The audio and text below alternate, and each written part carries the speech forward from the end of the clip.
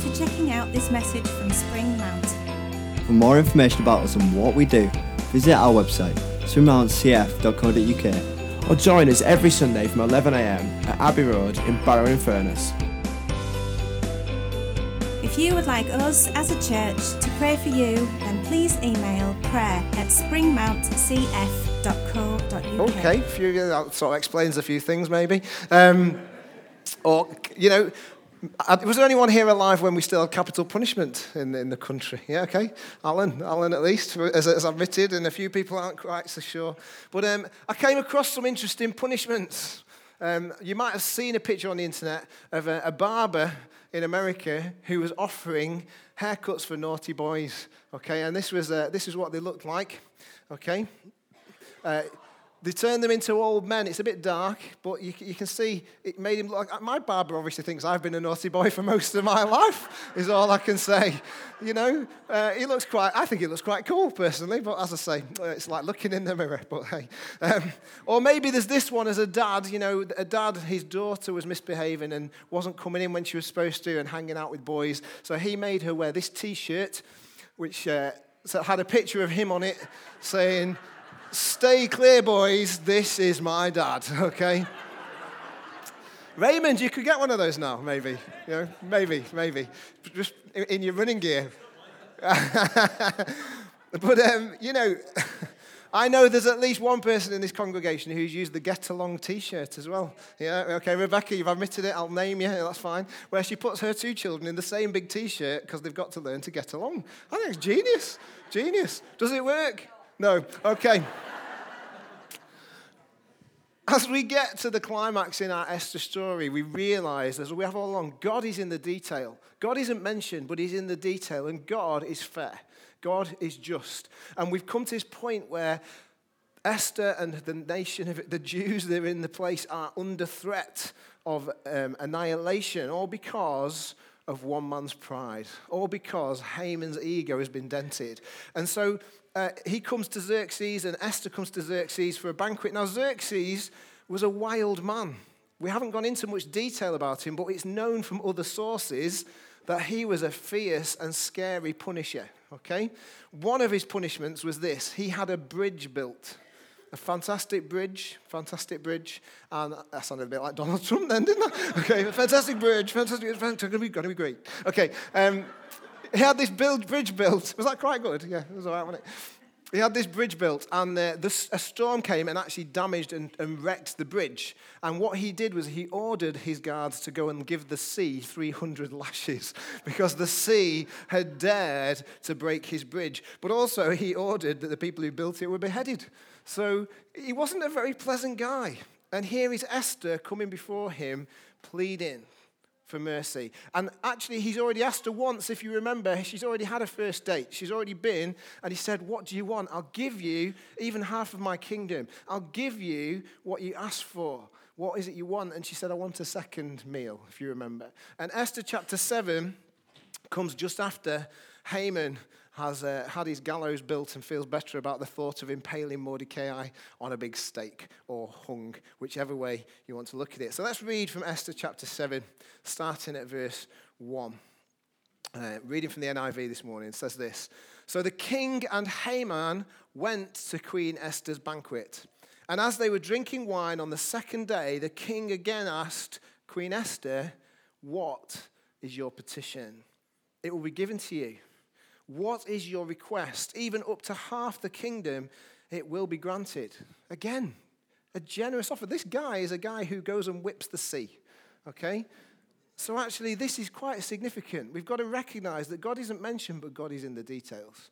God has the power to turn even the hardest of hearts. God has ability to get in and to work behind the scenes in our situations. Queen Esther answered, "If I have found favor with you, your majesty, and if it pleases you, grant me my life. This is my petition, and spare my people. This is my request, for I and my people have been sold to be destroyed, killed and annihilated. If we'd been merely sold as male and female slaves, I would have kept quiet, because no such distress would justify disturbing the king." Stop there a minute. Esther is asked once again, what is it you want, Esther? What is it I can do for you? My wife, what is it? You found favor with me. What do you want? She gets this second banquet. Why? Because she's shown patience. How patient are we? How willing are we? Sometimes it's hard, isn't it? Sometimes it's hard. She's shown patience. She's shown humility. She hasn't gone in on that first occasion and started pointing the finger at Haman, has she? She could have done because of what he'd done. But she waited. She waited. She reveals her background for the first time to the king. She shows that she is a Jew because this order has gone out to kill the Jews. So Esther says, King, I'm your wife, I'm a Jew. This order has gone out, it's to kill me. Not just to kill my people, to kill me. And she pleads for her life. She doesn't make an accusation, but she lays out the exact situation. She doesn't name Haman, doesn't she? She doesn't sit at the table and go, well, king, you see this guy sat here? He is a real wrong'un. He is a terrible man. He is evil. He is egotistical. He is boastful. And he needs to be taken down a peg or two. She doesn't say that. She lays out the situation. And she says, God, I'm in danger. King, I'm in danger, sorry. King, my people are in danger of annihilation. She lays out the situation. Grant my life and spare my people. She chooses her moment and lays it before the ruler. She lays it before the one person who can do anything about her situation. She brings it before them. And she brings her situation without accusation and simply shares the facts of the issue. She doesn't ramble. She doesn't ask for anything as punishment. There is no bitterness in her at this moment towards Haman. There is no bitterness at this moment. There is purely a desire for the king to put right what has been done. There is a desire for the king to know that her life is in danger. She isn't demanding at this point that something terrible should happen to him. And actually, she doesn't demand that anything terrible should happen to him. She simply says, I need your help. It's the opposite of Salome. You know the story of John the Baptist, where Salome dances and then he's asked, what do you want? What do you want? I'll do anything. And she says, I want the head of John the Baptist on a plate. You know, that's quite evil, isn't it? That is bitter. That is twisted. That is, I want a bit of revenge. I want that man dead. Was Esther within her rights, maybe, to say, I want Haman dead? Maybe. Because he had sent out an edict to basically annihilate a whole people just because one person wouldn't bow. Was she within her? Yeah, she was probably. She could have had a righteous indignation and a sense of self-righteousness. But she didn't. She leaves that to the king to decide. She leaves that for the king to decide. She doesn't demand something terrible should happen. So as we start this morning, let me ask us a question. Are we focused on the king or are we focused on our enemies? Are we focused on the one who can do something about our situation? And are we focused on sorting our own situation out and ourselves out? Or are we more interested in putting somebody else's situation right? That's what Esther does here. She thinks of her situation and her people's situation. She's not like Salome saying, sort out John the Baptist, I want his head on a plate. She wants her own situation sorted. How many of us in this room focus too much on other people's situation before we sort our own out? How many of us are looking at the speck in other people's eyes before we sort out the plank that's in our own? That's what Esther was doing. She was saying, God, King, I need you to help me. Are we focused on the mercy of the king, or are we focused more on the downfall of our enemies? Because I know which one God wants us to be. God wants us to focus on the mercy of the Savior. He wants us to come before him and say, God, I can't do anything about my situation. I need your help. God, this is the mess I'm in. I need your help. God, this has befallen me. I need your help. Not, God, that person over there has hurt me. Sort them out. But God, I come before the King, Jesus, who died for me, the one who can do something about my situation, and I throw myself at your mercy. Are we willing to do that? Are we willing to throw ourselves at the mercy of the King of Kings? You know, Esther shows grace. There's a verse in Proverbs, chapter 25, verse 15, that should come up on the screen that says this: through patience, a ruler can be persuaded, and a gentle tongue can break a bone. powerful, that verse. A gentle tongue can break a bone. Now, you might think, well, that sounds good. I'll be gentle to my enemies so that their bones get broken. It's not about that, okay? It's not about that. But in a world that is getting more rude with one another and more aggressive towards each other, where people don't think anything of jumping out of their cars if you flash the lights at them to give you a load of abuse, where people don't think anything of barging you out of the way and using language against you who they don't even know you, can we be gentle? Gentleness is an underrated quality. Yeah? But Esther exhibits gentleness in all her dealings with the king. Esther exhibits a gentleness that can only come through God being present with her. Yeah? God isn't mentioned, but he's present with her. Because she's patient, she's gentle, and she goes to see the king and throws herself at his mercy. I don't know if you've noticed, but on my Facebook recently, I keep getting a lot of adverts for the Humanist Society. Anyone else getting this one? They've obviously paid for a lot of advertising, and whether it's because I've got links to church specifically, but there's all these adverts keep coming up for the Humanist Society. You know, and the Humanist Society thing, it's all about being nice to each other. It's all about being kind, and they start to say how religion is antiquated, and religion causes war, and religion causes hate, and religion causes fighting. Well, I want to say this morning, I'm not religious. But the thing that's really sad is I really want to make a comment, but I have to stop myself, because actually they say religion has oppressed people, has made their souls, go cold. What was Jesus' teaching? Love one another. I think they're stealing from Jesus. Love one another. Love your enemies. Do unto others as you would have done to yourself. If religion has made people feel oppressed, it's not because of God. It's not because of God. We've got to look at ourselves first. If we make somebody feel less important than we are, it's not because of God, that's because of our own insecurity. That's because of our own insecurity. Jesus said, love one another, love your enemy. The problem is us. Maybe you are showing love, but can we do even more? Not because we're trying harder, but because there's more of him in us. And less of us getting in the way. That's the lesson from today's readings really is we need to get out of the way and let God be seen. We need to get out of the way because we are not great, but we need to be less and him more. Yeah? Yeah? The Bible tells me we can be filled by him. If we're full of him, what is God? God is love. If we're full of him, we're full of? Oh, great. God is joy. If we're full of him, we're full of? Yeah, thank you. Well, somebody's happy this morning. Barry's on his 10th coffee already, I think. But if we're full of him, then what do we get promised? What is the Bible's promise? That the fruit of the Spirit will be seen. The fruit of the Spirit is what? The first thing? Love. Second thing? So those are the first two things people should see. Yeah? But it's all one fruit. It's not lots of, we might say, well, I'm really good at being peaceful. Okay? I'm really good at being peaceful. It's great in my house this week. Lots of people have been away. It's been quite peaceful. So this week I've been really good at being peaceful. But actually God says, no, I want to grow in you. And the only way I can grow in you is if you get rid of the weeds.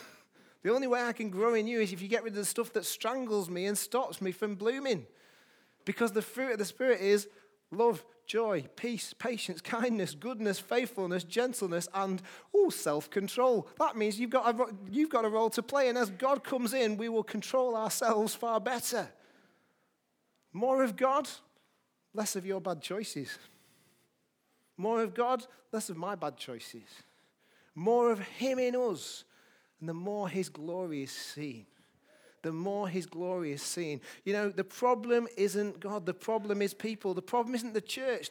The problem isn't God. The problem is the church. The problem isn't God. He must sit there some days and think, Johnny, what are you doing? The problem isn't God. It's that we aren't showing the love. It's that we aren't showing the joy. It's that we aren't standing together with the broken. It's that we're broken ourselves, but let's get that straight, okay? It's that we're not standing alongside one another and lifting one another up. When there's an opportunity, do we tend to get our heads down and think, I'm really busy this week, I won't bother? Or do we think, yes, I'm going to serve? I was really encouraged this week. It's not in my notes, and I'm sure Jim won't mind me mentioning this. But who's enjoying having that new welcome team on? And it's great. And it's got to be, yeah, absolutely. And Jim said he's had an email from a few people saying that actually the one thing that surprised him, and it shouldn't, is that actually people on the welcome team are being blessed by doing it. You know, they're not here necessarily to be the blessing. They are stepping out, serving God. And guess what? They're going, hey, it's really exciting, this, serving God. Woo, newsflash. Okay? That's exciting. That's all right, isn't it, Jim? Yeah? Yeah, you don't mind me. I won't say, I don't know who it was, but I know that actually that's exciting. These people who are stepping up to serve, you're coming here early. They're coming here to help, and they're coming here to smile and show God's love to people as they come in, and they are being blessed. They're not emailing Jim saying, oh, I really blessed this couple this morning. When they came in, they thought my handshake was a 10 out of 10. They thought my sideways hug, because that's not creepy. The sideways hug, they thought my sideways hug was great this morning, and I'd sprayed some Lynx on, so they thought the smell of me was great. They're not saying that. They're saying, as I'm stepping out to serve God, I'm being blessed. That's not a news flash. That's a promise. That's a promise. And as we allow him to grow in us, people will see the fruit that is in you and is in me. It's not about you being strong and capable, because in your weakness, he is strong. In your insufficiency, he is sufficient. In your desperate need, he is all you need. We aren't doing it. We want to exclude maybe sometimes. Jesus, we want to exclude people. Maybe we want to reject. Maybe we want to criticize. Maybe we want to argue. But God says, I want you to love one another. Esther came humbly. A gentle tongue can break a bone. Resist the temptation to argue with people who don't agree with you, because you're not going to win. Most people who argue just want an argument. Most people just want to try and test you, and they're not interested. If you throw all the facts in front of them, they're not interested. They just want an argument. So instead, love them. Just say, I don't know all the answers, and then set out practically to love them. Set out practically to love them. Because that is what Jesus would do. Be loving, be gentle, patiently listening. You know, how did Esther approach the king? How did Esther approach this dilemma about her situation that was literally life or death? What did she do? She prayed and fasted for 3 days. And not just her, she got all the people to pray and fast for 3 days. She didn't just go in there willy-nilly going, hey, I know what I'm talking about. She prepared herself. She prepared herself. How did she prepare herself? By spending time with the one who knows, the one who makes a difference. That's how. You know, it's not rocket science. We just need to spend time in his presence. As we do this Naturally Supernatural course, that's what it's going to be about, spending time in his presence. Not rushing away, not just having a service, but waiting, being still. You know, that verse in Proverbs is also backed up by a verse in Ephesians chapter 4, verse 29 that says this. And this is a really challenging verse. And it says this, do not let any unwholesome talk come out of your mouths. There's a challenge. Do not let any unwholesome talk come out of your mouths, but only what is helpful for building others up according to their needs. Why? That it might benefit those who listen. People are listening to our conversations. What should come out of our mouths? Encouragement, love. What should come out of our mouths? Encouragement and love. Who likes being built up? Yeah, a few of you. A few of you obviously don't. I'll tell you what, I'll insult some of you a bit more. If that's what you want, that's fine. You know, if I said to Barry, oh, you're looking really smart this morning, Barry, he'll feel really embarrassed now because I'm pointing him out. But, you know, it makes you feel good, doesn't it? If I say you've done something, you know. Barry has power washed my decking this week. Really impressed. That's really good. I'm going to give him some honour. He's now cringing because I'm mentioning it. But actually, I really appreciate that. It looks great. And I can say, what would it do if Barry did that? And I went, Barry, that was useless. You missed a bit. That's what some of us do, though, isn't it? You might laugh, but that's what some of us do. You know, I played a wrong note this morning, and Jake and Manny both laughed at me.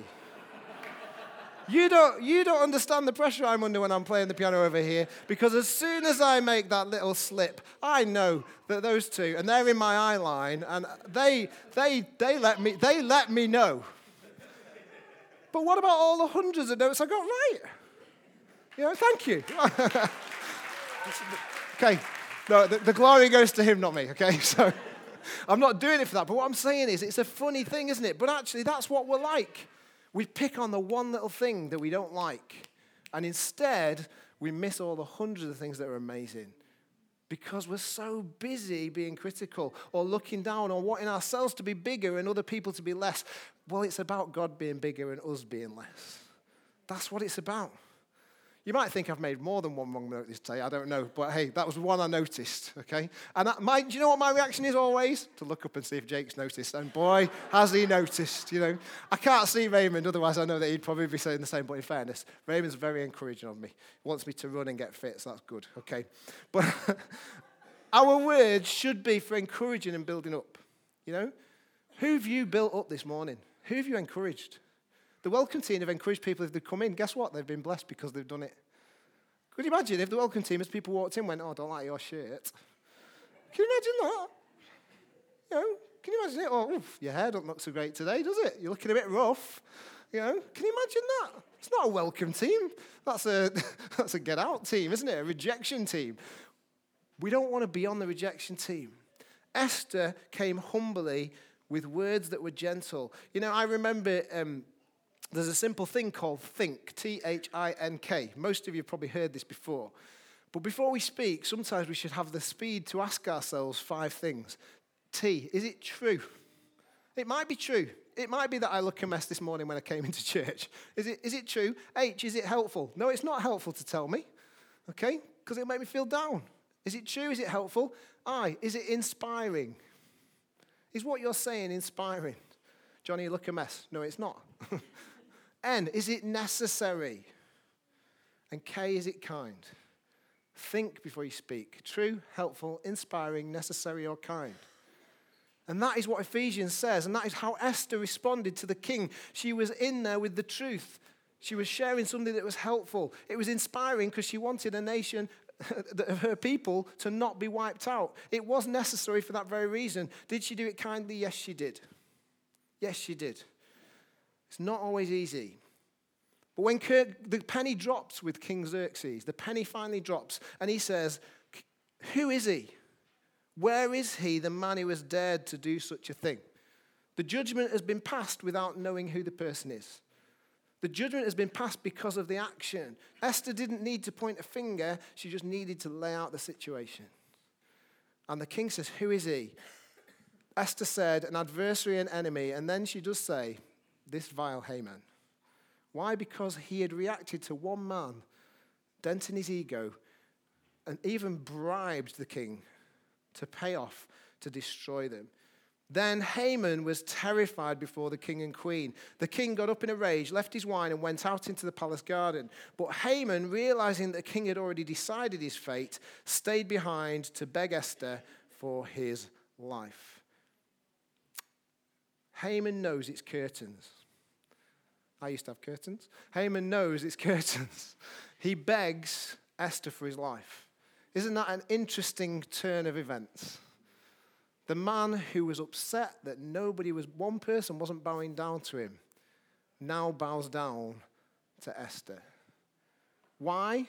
Is he apologetic? Don't think so. Is he sorry? Don't think so. He's just worried about himself.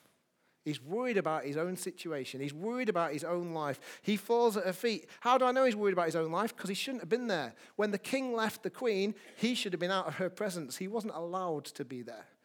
But he was so desperate to save his own skin that he falls at Esther's feet. Effectively, does what is effectively an attack on Esther.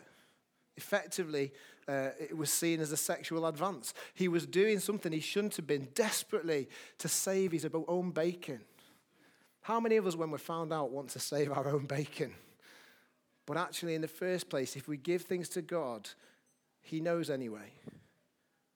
Esther chapter 7 goes on that says this, just as the king returned from the palace garden to the banquet hall, Haman was falling on the couch where Esther was reclining. The king exclaimed, will he even molest the queen while she's with me in the house? As soon as the word left the king's mouth, they covered Haman's face. That is a sign that he's about to be killed. They covered Haman's face. Then Harbona, one of the eunuchs attending the king, said, a pole reaching to a height of 50 cubits stands by Haman's house. He had it set up for Mordecai, who spoke up to help the king. The king said, impale him on it. So they impaled Haman on the pole he had set up for Mordecai, and then the king's fury subsided. What goes around comes around is one of the things, isn't it? We've got to trust God. Vengeance is mine, says the Lord. It's not for us to take into our hands. We've got to give it to God. Haman is punished by his own standards. Interesting, that, isn't it? Haman is punished by his own standards, treated to his own expectations. As we finish this morning, how about us? What are our expectations of other people? Do we treat them with the same expectations we expect on ourselves? Because I don't think we do. I think we're very quick to have high expectations for other people's behavior, but don't apply them to ourselves. Somebody upsets us or lets us down, and we say, oh, I'm never going to do that again. And yet actually we might be letting somebody else down. Somebody says a bad thing about us and we ignore them. And yet we might say plenty of bad things about other people. How are our expectations this morning on each other? You know, God's standards and expectations are so high that we can't reach them on our own. We can only reach them because Jesus' death and resurrection gets us over the line. Jesus' death and resurrection and his forgiveness of our sin gets us over the line. It's the only way. Only being good can only get us so far. Jesus himself, whoever you are, can get you over the line this morning. He can get you over that line to meet God's expectations because God will see you through Jesus. God's expectations are too high for any of us. Why do we need Jesus? So that none of us can boast about how great we are. That was Haman's problem. He was boasting about how amazing he was. He was boasting at how good he was, how people cared about him, how the king thought he was dead special. And yet actually, he wasn't humble and he didn't know God. God, through Jesus Christ, can get us over the line. We can boast about how great he is if people only see us. If people only see us, then they're going to miss out on seeing him. I just want to put a picture up. This is a pop group. Anyone recognize this picture? Anyone recognize who they are? Sorry? 5 Star. They've aged a bit, but hey. This group here won a Grammy. They won 3 American Music Awards. Never heard of them? Okay, no? Girl, you know it's true. Ooh, ooh, ooh, I love you. Anyone know that one? Some of the older people in the congregation are still shaking their heads. That's fine. Anyone know who that group is? Donna. They are. If I put the next picture on, do you know who they are? You know who they are? Milli Vanilli. Oh, with recognition. Go back to the other one. Because they're actually Milli Vanilli. Because there was a scandal. Those 2 gentlemen you see are the ones who got the awards. They're the ones who got the prizes. And they're the ones who are credited with singing the songs, releasing the albums and everything else. But actually, they were exposed as a fraud. They didn't sing a note, the other 2 guys. They mimed and lip-synced everything they did. And so the people who were actually singing the songs were these guys. And none of you knew who they were. Do you know, I think this is a bit of an illustration of how some of us are living our lives. You know, Jesus is in the background. Jesus is in the background. We're the front. We want everyone to see our nice hair, our shiny faces. We want everyone to see this projected image we've got. And actually, if that's all they see, then it's a fraud. If that's what they see, then actually we want people to see Jesus. If you're not a Christian this morning, then actually there's no Jesus to see. But if you're a Christian this morning, then God promises to fill and flood your life. But we've got to get rid of the weeds so he can be seen. So don't be like Milli Vanilli. Don't be a front where nobody knows what's behind the face. Because actually, the people who should have got the credit were these people. Making Chris work hard this morning. These people were the ones who should have won the awards. These were the people who should have got all the credits. These were the ones who should have had the screaming fans. These were the ones who should have been, acclaimed. And yet, actually, it was the 2 nice looking, packaged individuals that got the glory. This morning, the story of Esther tells me this, that actually we need people to see Jesus. We need people to see God at work, our humility, our love. We need to throw ourselves at the mercy of Christ. Today's Palm Sunday. What did people do when they saw Jesus on Palm Sunday?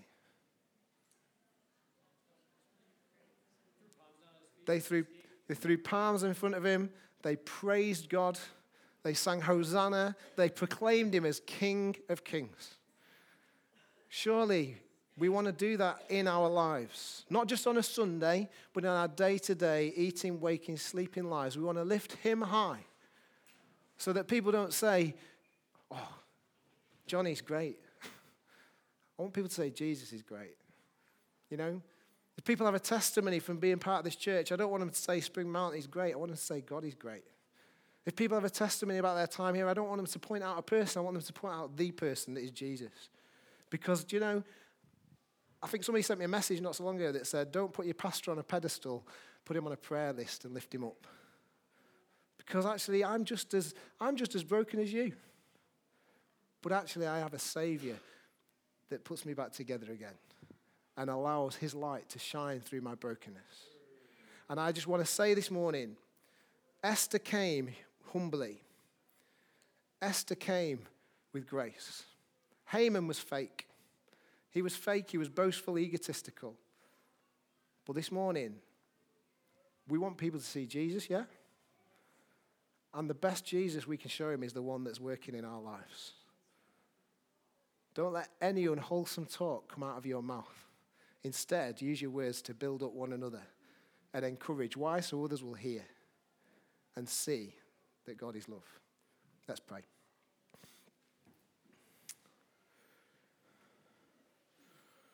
Father God, I thank you for your word. I thank you for the truth of it. And Father, I pray that anyone in this place will know that we are all weak without you. Father, that it's in our weakness you have strength and that you can show your love in action. Father, not one of us deserves what you give us, but that's grace. Father God, we thank you that through Jesus we can be lifted higher, but so that we can lift him higher still.